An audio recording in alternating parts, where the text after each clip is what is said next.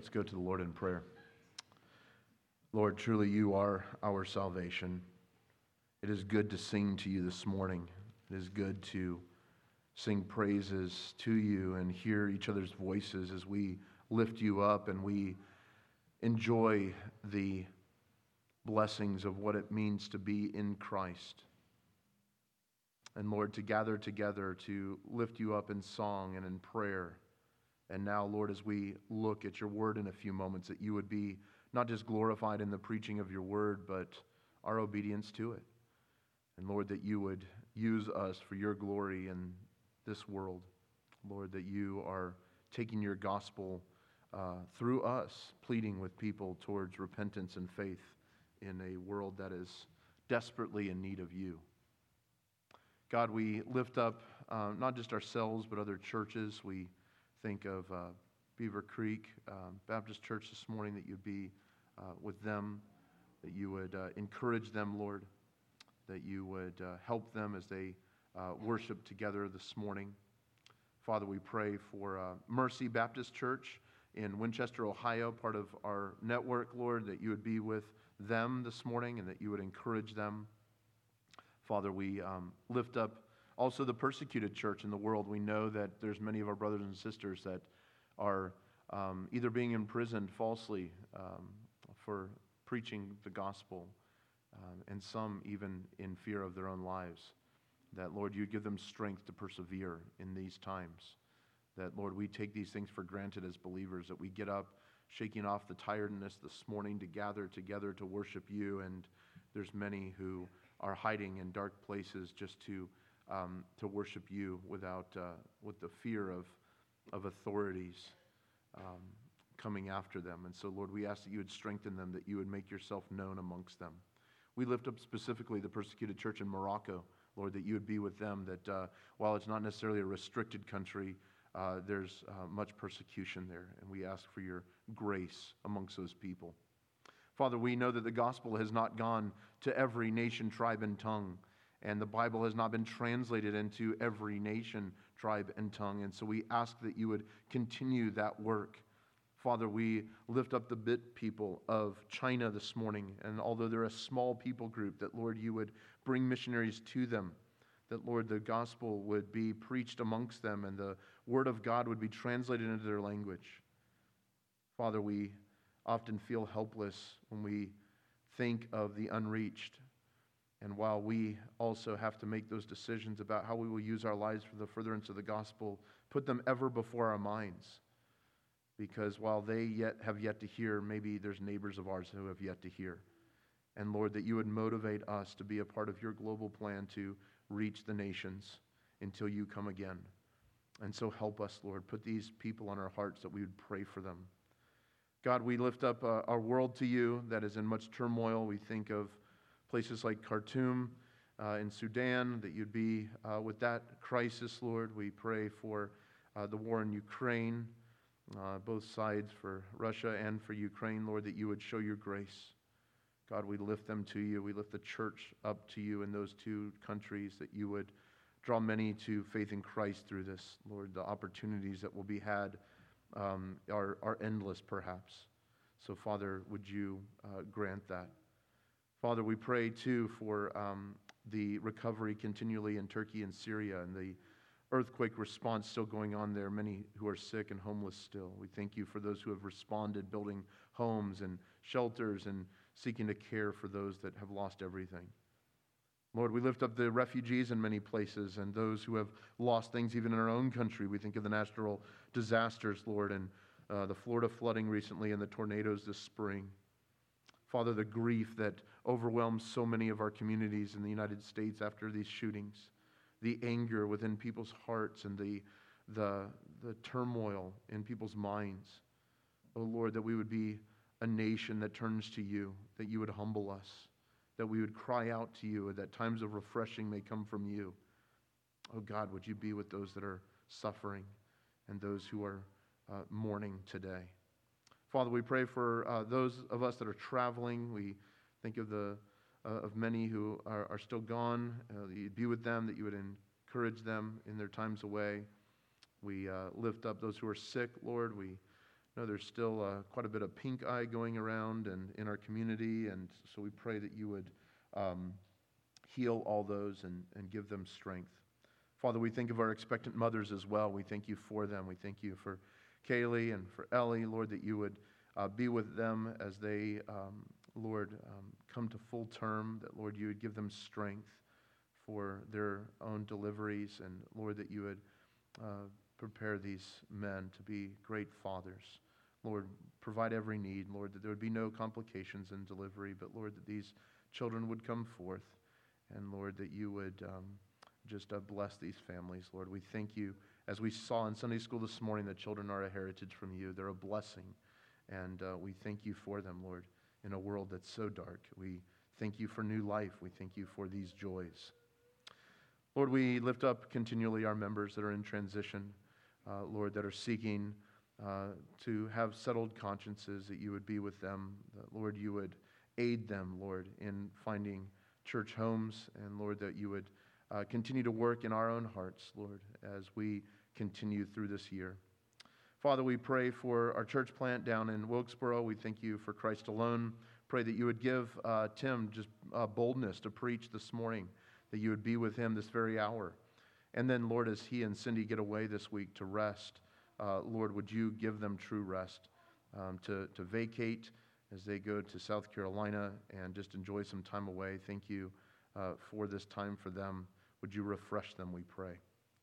God, now as we turn to your word, would you be glorified in it? We ask for your help, Lord, because we know that we can read your word, but we understand that it's a work of your Spirit that not only helps us to understand it, but to apply it. And so we don't want to just look at your word as if we're just looking at ourselves in the mirror, but we go away unchanged. Would you help us to be doers of your word and not hearers only? Oh God, we need you. And Lord, may your proclamation lift you up. And Lord, may the one that speaks be not in the way, that you might be glorified and we might be satisfied in you. In Jesus' name, amen. As we turn to God's word, you can go ahead to turn to Genesis chapter 13. I've been somewhat behind in sharing some of the children's questions, and I have failed to do that the last few weeks. And so I have two this morning that I want to share. One of them really is about Genesis, and then one I actually saw from John's message weeks back in March on communion, and I'll answer that one right before we partake of the Lord's table later in the service. But one of the children asked this concerning the Tower of Babel, that how many languages were there that God separated and confused them into? That's a great question. The answer, unfortunately, is that we don't really know. We don't know how many languages that were really confused in Genesis 11. So that's a very good question from the mind of one of our children that really is asking about how many of those were dispersed in chapter 11. However, we do know that there's been hundreds of languages that have gone extinct, however. Most linguists have studied this for years. And so we know this based on history, based on writings, archaeology, other things that we find, that there could have been as many as 4,000 languages back at the Tower of Babel. So that's an estimate. It's perhaps less than that, but somewhere around that. Now, what's interesting is present day, I thought it would be interesting to answer this question, that there's still over 2,200 languages, separate languages, or what we would call heart languages in the world today. And it's very interesting that of those, many of them still do not have the Bible translated into them. So it's very interesting to look at. In fact, if you want to read more on this, you can see me about it, but it's very interesting that even some trade languages are being chosen over other languages that are going extinct, even in our generation, that the young people are not speaking those. They'll go to more popular languages. So I thought that was a very interesting question. So thank you for answering those. You children, I do read every single one of these, so don't think that it misses my attention. And I like your pictures too. They're really cool. I love them. So thank you for your encouragement there. We're going to turn now to Genesis chapter 13. Would you stand with me as we read God's word together?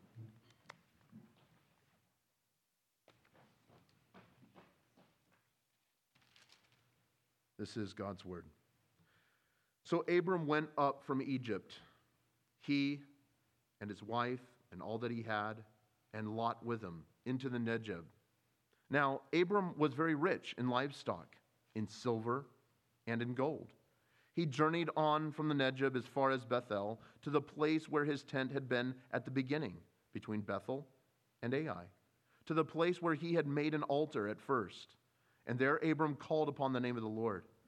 And Lot, who went with Abram, also had flocks and herds and tents, so that the land could not support both of them dwelling together. For their possessions were so great that they could not dwell together. And there was strife between the herdsmen of Abram's livestock and the herdsmen of Lot's livestock. At that time, the Canaanites and the Perizzites were dwelling in the land. And Abram said to Lot, "Let there be no strife between you and me, and between your herdsmen and my herdsmen, for we are kinsmen. Is not the whole land before you? Separate yourself from me. If you take the left hand, I will go to the right. Or if you take the right hand, then I will go to the left."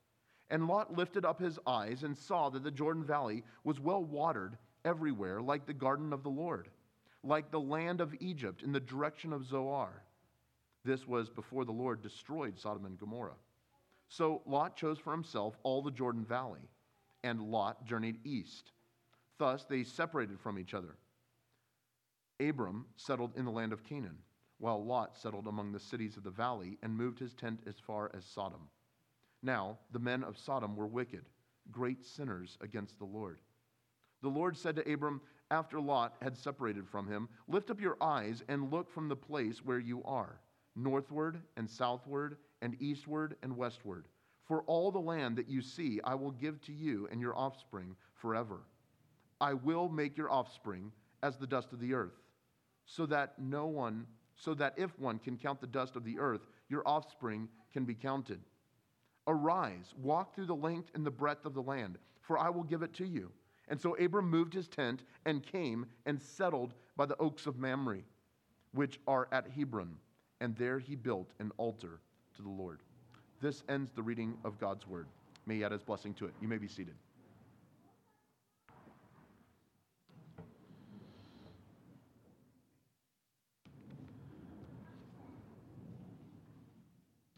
As we have been studying in the book of Genesis, we know that Abram has gone off and followed the Lord. He has gone to a land that he had never been to before, that he was following in a way that was ultimately, we know from the New Testament, that was by faith, that he trusted God, he believed God.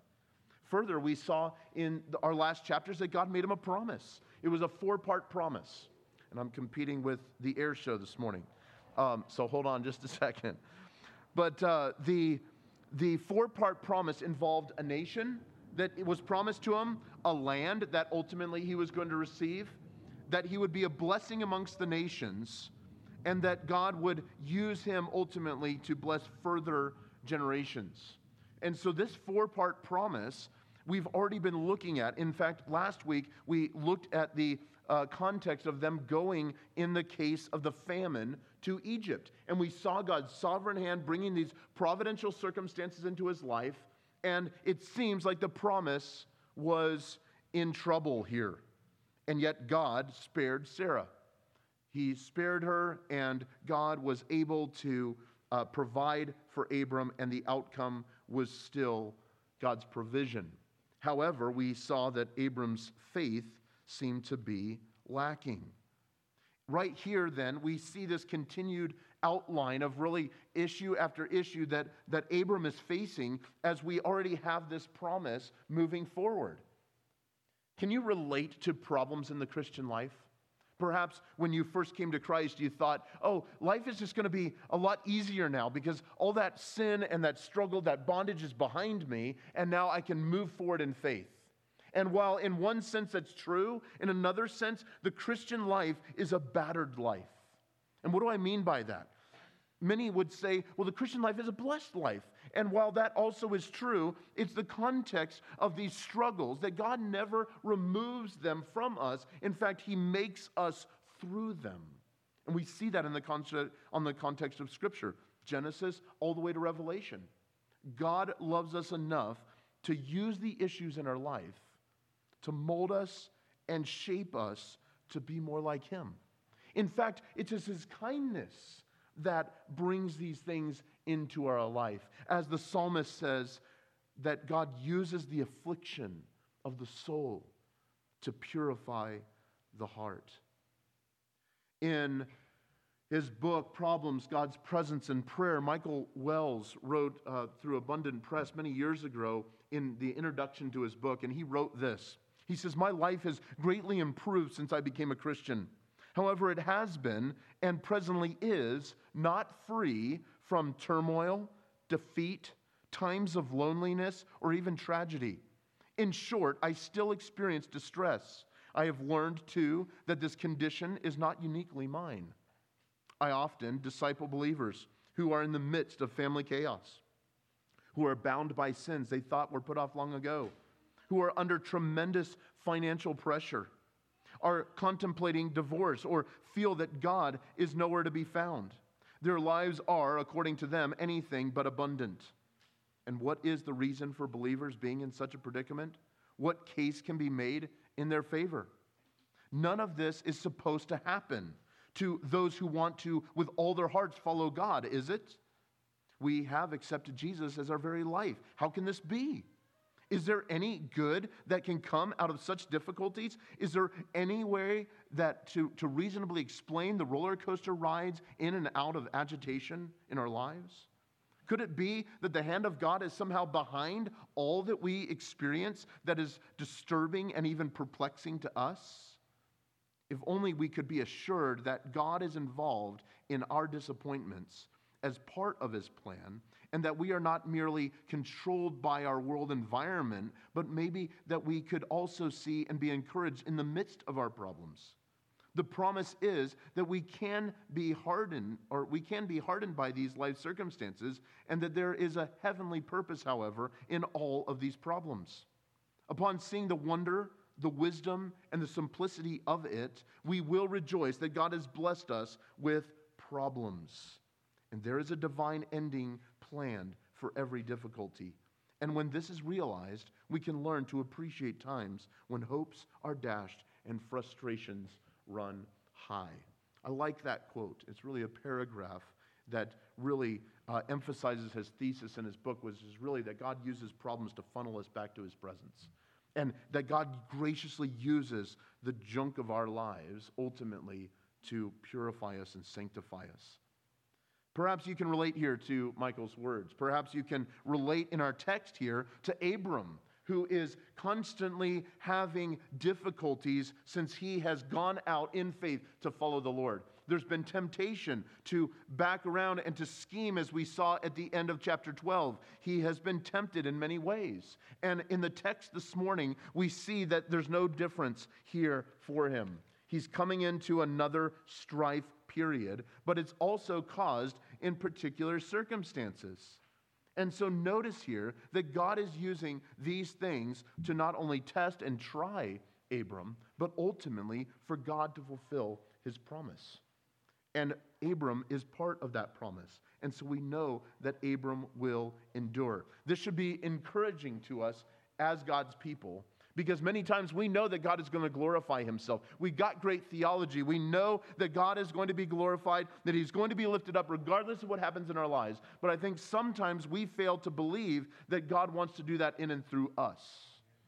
He wants to be lifted up. So let's look at this text in 4 points. First of all, we'll see God's sovereignty in our circumstances. We see them in Abram's circumstances in verses 1 through 7. Secondly, we'll see God's sovereignty in our conversations as we look at Lot and Abram's conversations in verses 8 through 10. And then thirdly, we'll see that God is sovereign in our choices, regardless of what they are, whether they're sinful or righteous decisions, that God uses them and He is sovereign in them. And then lastly, we'll see His sovereignty in His covenant promises as we see it reiterated at the end of the chapter in verses 14 through 18. So yes, we're going to try and cover this whole chapter in one chunk here. So when we look at this morning, let's consider what Abram is going on. Remember from chapter 12, they've come back from Egypt, that he was worried about Sarai, his wife, being taken and him being killed because she was a beautiful woman.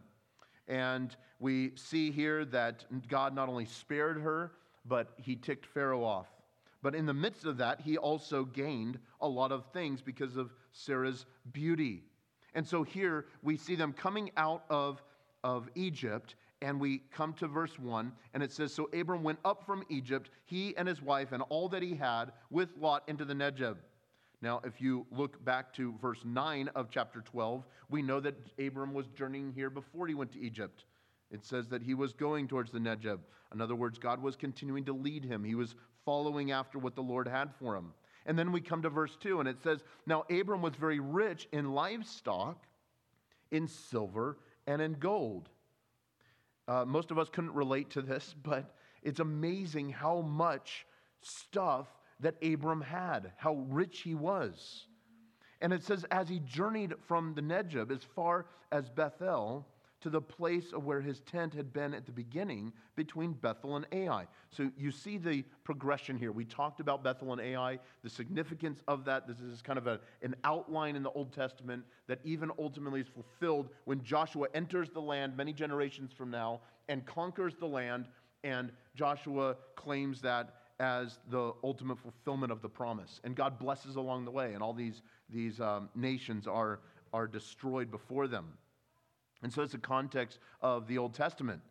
But right here we see now that they are journeying through this, and he comes back to where they were, and that he had been there at first. And remember the altar that he had set up before the Lord. He worshiped. He worshiped the Lord. And this is where he called upon the name of the Lord. And so in the midst of very trying times that he just went through with this famine and coming back into the land, he hasn't lost focus on the Lord. Despite all the riches, despite all he has, he calls upon the name of the Lord. And his nephew, we know from all the way back from the genealogy from chapter 9 into chapter 10 and 11, we're watching this happen, that Lot is mentioned here, his nephew. And he went with Abram, notice verse 5. And had flocks and herds and tents, so that the land could not support both of them dwelling together. Wouldn't it be so awesome to have so many possessions that you couldn't hang around your friends and family? Well, some of you actually buy land to be around your family, which for some people think that's crazy. They try to get away from their family. But they have so many possessions. Can you imagine? Now, we know a lot of this is agrarian in nature. Because we have so many flocks and herds, you have to have food sources for them and water and so on and so forth. So the text tends to lead us in that direction, that their possessions were so great they couldn't dwell together. They were constantly having conflict. And so the text continues, their possessions were so great that they could not dwell together. So in verse 7 then, "And there was strife between the herdsmen of Abram's livestock and the herdsmen of Lot's livestock." And then a very peculiar verse here at the end, or the peculiar statement at the end of verse 7, that at that time the Canaanites and the Perizzites were dwelling in the land. Now, why would Moses, the author of Genesis, just plop that in there? It seems so out of place. Well, in our first point here, we look at God's sovereignty in our circumstances. That God, just as he brought the famine in chapter 12, we see now that he's brought great prospering of both Abram and Lot in such a way that it's causing problems. It's causing a conflict. For those of you who have great wealth, you know that it takes greater management and that it's always a challenge, just as much as someone who is poor and has very little has another burden to bear. But either way, we see here in the text that there is a great conflict between these two families. And they're trying to solve this. But God is sovereign. He is working through these very circumstances. And so at the very end of this thought, this is where Moses puts in here that the Canaanites and the Perizzites were dwelling in the land. In other words, what is the problem? The problem goes back to the very context of this promise. All of Genesis has been pointing to it from Genesis chapter 3, verse 15, that there's going to become a seed that is going to deliver mankind from the state that they're in. The turmoil, the strife that humanity is facing since sin entered the world, since we felt the weight of that in chapter 3. And so God is working, God is providing, and yet it seems, again, that the promise is at stake. And why is it at stake? Well, we come here to this passage and we see that there's not enough sustenance for the great wealth that has come upon this one who is bearing this promise. Secondly, we see that there's enemies in the land. And not just any kind of enemy. These were enemies that ultimately would seek the destruction of Abram and his people. In fact, if you look at the context of verse 13, which the author will come back to when he explains more about Sodom and Gomorrah, but that these men of Sodom were wicked, great sinners against the Lord. Do you see the problem now? There's supposed to be a land, and they don't have it. In fact, it's not even able to sustain them. They're going to be a great nation, but Abram doesn't even have a son yet. There's supposed to be a blessing, but all he finds is strife. Can you start to relate to Abram here? We come to Christ by faith, and we realize the awesomeness of his cross, and we come in faith to him, and we bow the knee to him, and we receive the great forgiveness at justification and realizing what he has done for us in Christ, and we think our lives are going to be just hunky-dory, a walk in the rose garden, and we find that all these troubles and trials come our way, and we get discouraged in the Christian life. Well, right here is a chronicling of God's faithfulness through a man's life. In fact, it happens dozens of times over in the Scriptures. As we look at these men's lives, we can do one of two things. We can say, oh man, they really suffered through this, and it's great head knowledge, and we can know the facts and all that. Or we can actually look at the Scriptures, and we can realize that these were given to us for our sake. In fact, 1 Corinthians, when Paul is talking to them, tells them that these things were written down for our sake, for our good, that we can learn from these. And so, as we consider what Abram is doing, we see that God is working through his circumstances. There seems to be more problems than there are solutions. There seems to be more questions than there are answers. It seems like God's promise is about to fail, and yet Abram is calling upon the name of the Lord.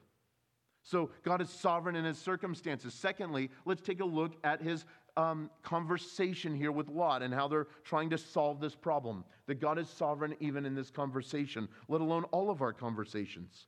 So jump down to verse 8 and look at what it says here. Abram seeks to bring a solution, and don't we all? Then Abram said to Lot, "Let there be no strife between you and me, and between your herdsmen and my herdsmen, for we are kinsmen. Is not the whole land before you? Separate yourself from me. If you take to the left, then I will go to the right. If you take to the right hand, then I will go to the left." In other words, Abram, being a good man, men look at the problems and we find solutions, and we find them quickly, and we try to apply wisdom when it comes to mind. And right here, Abram is seeming to make sense. But what is the problem here? The problem is Abram isn't thinking about the very land that he already knows that God is going to bless him with. And so he is really, in one conversation, asking Lot to go whichever which way he wants to, when Abram ought to be telling him where he ought to go, because he is going to go the other. But either way, we see God's sovereign plan in this conversation, because Lot ultimately goes to where the Lord is sending him anyway. So look here at the text. What is it that is east, and what is it right? Or what is west, rather? And when we look at this and we consider this, remember from the very beginning of Genesis, we've talked about this theme of going east. And if you don't remember that, go back to chapter 3, that when they left the garden, they went east. When Cain killed Abel, he went east and settled in his city and built the what would ultimately become Babel. Then we see, even fast forwarding from there, after the flood, when Babel happened in chapter 11, where did the people go? Instead of going across the face of the earth, they went and started building this tower in the valley near what we would call Babylon today, to the east. We see Shem, Ham, and Japheth as they spread over the land. They went every which way. And yet we see God's sovereign hand in leading all the family and of Shem's descendants and then Terah's descendants at the end of chapter 11 into who we now are dealing with Abram. And Abram has gone to this place. And so it's not an accident, I don't think, in the theme of Genesis that the threat is he going to go east or is he going to go west? And so he says, choose which one you will go to. In fact, the thrust of this context of this text seems like the promise is at stake in one conversation. That it seems like it's going to go the opposite direction, and yet he's saying, you choose, which one will you go towards? And then look at verse 10. Lot lifts up his eyes, and he saw the Jordan Valley, how well watered it was. It was like the garden of the Lord, like the land of Egypt, in the direction of Zoar. Do you remember Zoar? That was where they were going from. This was where they were to flee from. And it says that this is where this was before the Lord destroyed Sodom and Gomorrah. So he's given the pretense here of the reader obviously is understanding that this was something that took place in the historical past, which I think is a great apologetic here for the authorship of Moses, because he's writing this and looking back to it. So it says in verse 11, Lot chose for himself the Jordan Valley, and Lot, notice again, journeyed east. Thus they separated from each other. Parad in the Hebrew, to separate, to go different directions. And it too is a theme in Genesis, that God is separating people for himself. We see that he's separated Noah from the wicked. We see that God is separating the line of Shem. We see God separating the line of Terah. We see God separating Abram from the rest of mankind, calling him to build a people for himself that are going to bring great praise to him. God is a God who is working in the midst of human history and fulfilling his great promises, fulfilling what he is seeking to do. But notice he is using Abram to accomplish this. Even Lot in this sense. And so we see that Lot chooses for himself all of this valley, and then Abram settled in the land of Canaan, which is where he was going to go, which we know was the promise, while Lot settled among the cities of the valley and moved his tent as far as Sodom. So 2 lessons here. Well, and we see at verse 13 that the men of Sodom, as we mentioned, were wicked and had sinned against the Lord. Two things I think we need to pay attention to here in this context. First of all, Lot looked upon and is simply living life by sight. The Jordan Valley looks great. It's fertile. Wow, my uncle's offering me the best. And this obviously looks the best. It's fertile. It's like the garden of the Lord, it says here. In other words, this is a clear decision I should make. This is the great place that I should go. But beware, O child of God, to go and live based upon sight. Is it not sight and the lust of the eyes that often leads us astray from the Lord? And while we want paths of blessing and we want to look to the Lord in what he is able to give us in him, and it's not always a dry, barren land, it seems in this text that there's one that looks very, very inviting, and yet there's the promised land that seems less inviting. You ever feel that way? On your road to the celestial city in your Christian life? That perhaps you're discouraged that people that have walked away from the Lord? Perhaps you're in a dark season where it's just hard to put one foot in front of the other? Do you ever feel like those who have continuing with you have departed? Perhaps you're in a time of transition and you feel lonely. You feel so discouraged and confused. You feel like, what in the world is the Lord doing in the context of my life right now? How is He using these circumstances for His sovereign plan? I can't see a path forward. It looks like barrenness. And all the while, the wicked seem to celebrate. They go unpunished all day long. They're constantly seem to be living the blessed life. You ever feel like that, oh child of God? Take courage here. The story's not over. God is with you. God is working His sovereign will in your circumstances, in your conversations. And while it seems that one conversation could have put the promise in great trial, God used it for good. In fact, He always uses everything in your life for His glory, and yes, for your good, even your sin. It would be that we would be more dependent upon Him, that we would look to Him, that we would see our weaknesses, that we would cry out to Him, for He is mighty to save. He is mighty to deliver. He is mighty to sanctify you from where you are to where He wants you to be. And so we see here that God is faithful in the life of Abram. He's also faithful in the life of Lot, if Lot would just look to Him. But we see here that Lot is dwelling amongst sinners. He's getting comfortable, as it were, in this world. That the promise that Abram was looking to was not something that Lot was really interested in.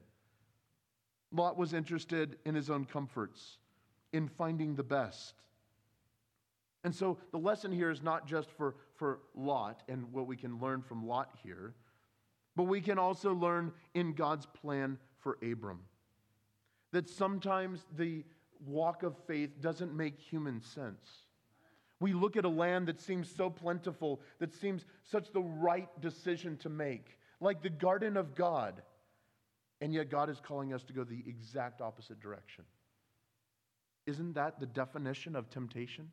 To not believe God and walk by not faith, but by sight. Dear child of God, watch for the storm that comes to the human soul that could cause you to shipwreck your own faith based upon sight and not looking to God in faith. So we saw His plan here in the circumstances of Abram and Lot separating and the problems surrounding that, His sovereignty here in their conversation. And then thirdly, let's take a look at the context of their own choices that we have already begun here. So furthering on, what happens? So it says in verse 14 that the Lord said to Abram after Lot had separated from him, "Lift up your eyes and look from the place from where you are, northward, southward, eastward, and westward." What's so awesome in this is that even in our choices, God is working His providence. Our choices, we sometimes like to separate from our own experiences in the sense of seeing how God uses those for ultimately His glorious purposes. And so here we see that God is reminding Abram really of the promise, which we'll come back to here in a minute. He's reminding him to turn and lift up his eyes, not to where Lot was going, but to where he was. And to look, notice 360 degrees here. Northward, southward, eastward, and westward. There's no one, there's no compass, there's no greater love that anyone has for you than God Himself. God constantly puts us back to where we know where we are. He dissolves the confusion of our lives and points out exactly where we are, even in the midst of our sinful choices, even in our faithless choices. God reminds us that He is there, that He is the one to be examined, to be worshiped, to be treasured, to be trusted. And so He's sovereign, not in this conversation, but really the choices that Lot make, let alone that Abram makes here. And so God points here now back to His covenant promises. What does He say after His position here? Notice in verse 15, He says, "For all the land that you see, I will give to you and your offspring forever." Now that should trigger something in our brains because this was already told to him. Do you remember this? He was told this back in chapter 12, that God would do this. Turn back to chapter 12, verse 1. Remember when he told him to go? While he didn't give him details about it, he said this. He says, go to a land that I will send you. And I will make of you, verse 2, a great nation, and I will bless you and make your name great so that you will be a blessing. And I will bless those who bless you, and to him who dishonors you I will curse, and in you all the families of the earth will be blessed. The beauty of God's grace being with us in our Christian lives is displayed here, that even in times of confusion, in times of our own sin, that God is with us and he reminds us of who he is. He reminds us of his precious promises, his covenant promises to us. And so we see here, he is calling him out to trust him again, that this is where he had brought him. This is what he had called him to do. And so he tells them to look around, verse 15, that this is what he was going to give them. And then look at verse 16. I will make your offspring as the dust of the earth. Okay, this has been repeated now twice. It's being reiterated. The promise is being reiterated. Isn't this beautiful that when we are constantly sidelined by the issues of our own lives, that God brings us back to the gospel. He reminds us of who we are. We're studying this on Wednesday nights in the book of 1 Corinthians, that instead of bashing them, the Apostle Paul reminds them at the very beginning of chapter 1, before he deals with all the issues of their own sin and the chaos in their church, he reminds them of who they are in Christ. He reminds them that Christ died for them, that they look to them, they've been delivered. Why then are you living like this? He asks. And isn't this the context of Genesis 13? We have this great, glorious promise. We got this beautiful picture of Abram looking to the stars, and God says, I'm going to make the nations like your nation like this that comes from you. You can't even count it, Abram. And meanwhile, he's living in a dusty place with a barren wife. Can you relate? We talk of the glories of heaven, the streets of gold, the glorious resurrected Christ returning for us, and we are dwelling in a land that is desperate and dry and weary, and people are worshiping every false god. Can you relate to Abram here? Can you relate to what he is going through? In the midst of even a wickedness that his own nephew is going to dwell amongst some of the most perverse people in the context of verse 13. And so he reminds them of his promise. I will make your offspring as the dust of the earth, so that no one can count. If they could count the dust of the earth, they would be counting your offspring. Verse 17, arise, walk through the length and breadth of the land, for I will give it to you. Notice how many times he said I will here? He's reiterating the promise, and it's always with these two words. I will do this, I will do this, I will do this. And in the context of Scripture, whenever God says he's going to do something, he does it. It's not always on our time scale, but he does it. In fact, it's hundreds of years that take place between this promise and really the fulfillment of it in Joshua. Could it be that often we don't lift our eyes to the greater purposes of God in our own experiences and circumstances? Could it be that often we are looking too much at just our lives, trying to understand what God is doing, when God uses the very labors that we have and do in our lives to ultimately bless future generations? As many Puritans had preached in previous generations, preach the gospel and die. And like a seed that goes into the ground, it produces fruit. Oh, dear child of God, don't be short-sighted in trusting the Lord. You're not simply trusting him for your today or even your tomorrows, but ultimately you are joining a chorus of trusting voices, calling out in the name of the Lord, that God would be glorified and that you and all these that look to him would be satisfied eternally in him. You see, child of God, this decision is not just a temptation of whether you're going to go to the valley of the Jordan or you're going to go to the west like Abram is here. These are eternal choices that every time we're tempted to sin, we are looking to the temporal rather than the eternal. That God is putting before us life and death. It's not about what you're going to be tomorrow. What are you going to be 1,000 years from now?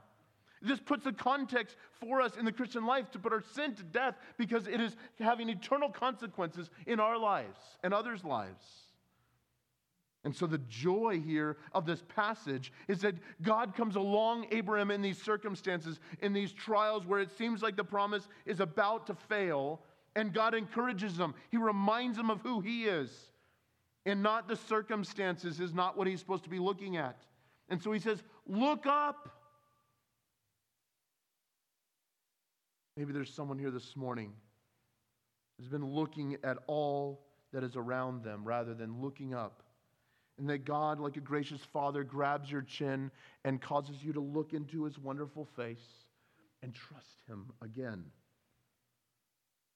Arise, he says, this command, arise and walk through the length and the breadth of the land that I will give to you. Notice that's future tense. I will give to you. You know, child of God, we often try to live in the future, and yet God wants us to trust him in today's steps of obedience. And like a link in a chain, God will take each step of obedience, as we're seeing in Abram's life, to build something beautiful towards his kingdom purposes. And so look at this beautiful passage here in verse 18. So Abram, what did he do? He moved his tent and came and settled by the oaks of Mamre, which are at Hebron, and there he built an altar to the Lord. It's just like this beautiful conversation, this relationship that we see with Abram and the Lord here. And so Abram responds to the Lord, and he goes back and he sets his tent in the land that he knows that God is ultimately going to give him and his people one day. And he settles here at Hebron. The significance of what God is doing in this land, this is the land that God's people will dwell in, that ultimately the temple will be built in, that ultimately our Lord Jesus will walk into and lay down his life and spill his blood for our sake. One day he would do this. This is the promise that God was pointing to. The height of all the scriptures are fulfilled in this. And Abram is settled there, like a weaned child. And he settles under the oaks of Mamre. You can almost feel the shade from the desert heat. And there he builds an altar to the Lord. He worships the God who is the great promise maker. Dear child of God, what about us this morning? What is it in your circumstances, in your conversations, in your choices, that you have forgotten the very covenant promises of God that he has for you in the Lord Jesus Christ? Have you grown weary in doing good? Are you burdened by your own sin? God is here. He is near, and he's calling you to lay down that burden. Perhaps you've never surrendered to a sovereign God, and you don't know the joy that Abram, let alone any of us, could possibly feel because you've never been freed from your sin. And I plead with you this morning, if you've never done that, if you've never dropped your sin at Christ's feet and said, oh God, forgive me, I'm a sinful person, I encourage you and urge you this morning to do that because only he can save. Repent of your sin, that times of refreshing can come from the Lord and healing at the foot of his cross. You will find a river so satisfying that all the troubles of this life you'll be able to dance through because of the joy that he brings to your human heart. But it doesn't ignore the very trials that we're studying this morning. But for many of us as believers, we struggle, dear children, to continue the life of faith.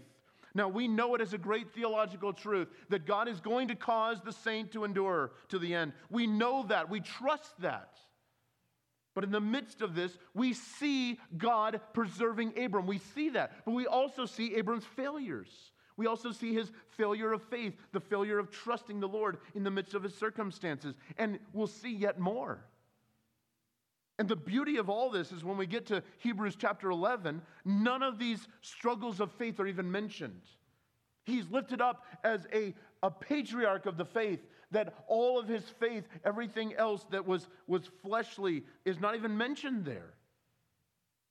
In fact, the whole line of the Hall of Faith speaks of them looking forward to Christ. Why? My opinion, and I think the driving of the text of Hebrews, is because their sin is no more. Christ has washed it out.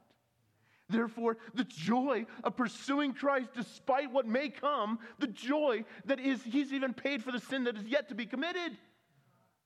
What an awesome thought. Can you believe that? Such beautiful love and persevering power in us. How is it that He would indwell us? And so, oh child, perhaps your joy is wanting this morning. Perhaps you are just looking at your belly button and your toenails this morning because you are so discouraged.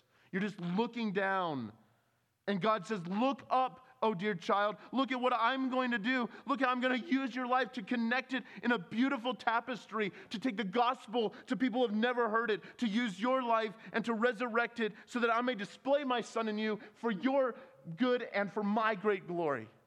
Do you believe that this morning? Do you believe you individually are being saved for a purpose of God?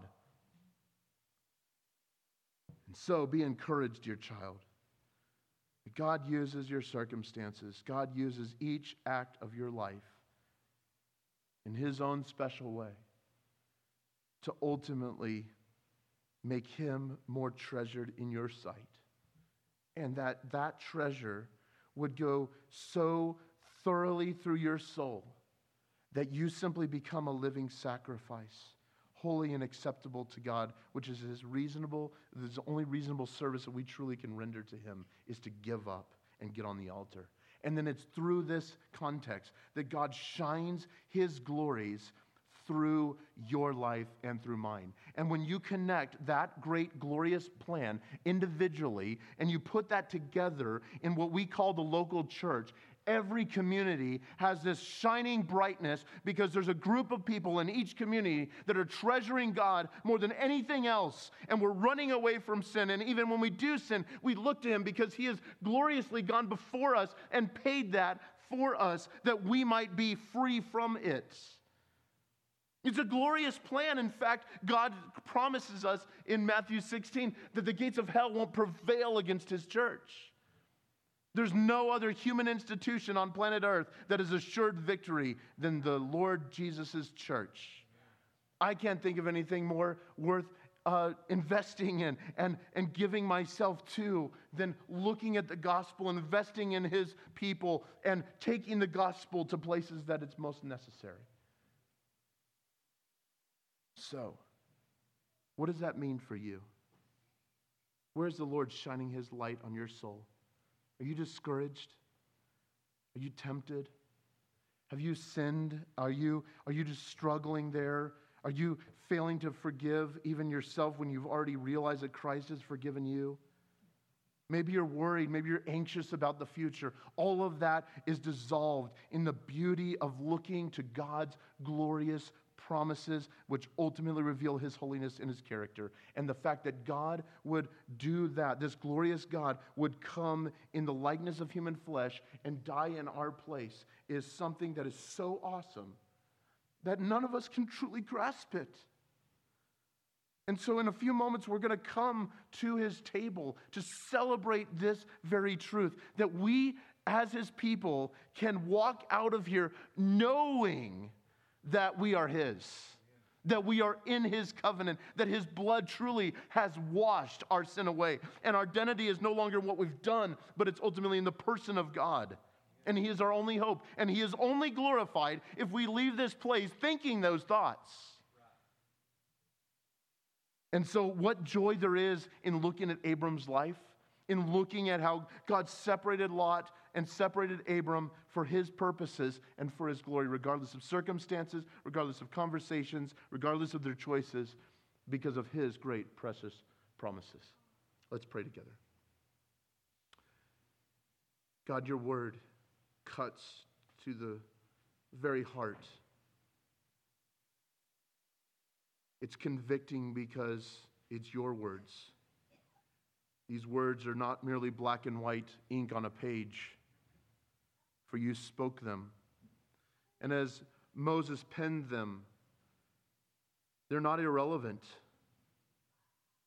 They're sharp. They cut into our own souls. We associate with Abram.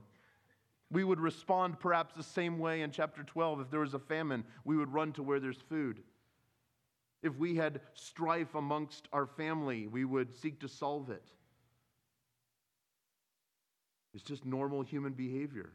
We're seeking to apply wisdom and do the right thing and be reasonable human beings. And yet to leave you out of the equation is destruction. As we see with Lot in just a few chapters, Sodom will be destroyed and Lot barely escapes. Oh God, would you save us? Would you spare us from making sinful and stupid choices? When it seems so right according to man, but it's so wrong according to your precious promises in Christ. And Lord, I pray that you would encourage us in a world that is so lost, a world that is so miserable to live in a world where we see people and the effects of sin all around us. Oh God, help us to look to you. And as the joy of the Lord fills us, because you are our greatest and only treasure, that we would just be bleeding the hope that all humanity possibly can ever have because of what you've done in us. And literally, we will be walking testimonies of your deliverance, of your power, of your grace, and of your love. Oh God, would you challenge us today? I pray that anything that is hindering us, that we, as Hebrews says, that we lay aside every weight and the sin that so easily entangles us, and let us run with endurance the race that is set before us. God, I pray for the soul that is discouraged, that feels like they can't go on. Lord, cause them to not be weary in doing good, but to look to you and be refreshed. God, for the hardened one in sin, Lord, that you would melt that away and that they would turn in repentance to you, that they would find today a reiterating of your great covenant in Christ because of the gospel. And as they turn from their sin, that they would find refreshment as they come to the table this morning. I pray, Lord, for any that are just feeling dead inside, just apathetic, God, that you would shake them out of that and help them to enjoy and see the joy of their salvation once again. And God, that you would use us to preach to sinners, that they might find grace to help in time of need. Lord, we commit this time to you. We thank you for what you have done in showing us ourselves in the awesome mirror of your word. In Jesus' name, amen.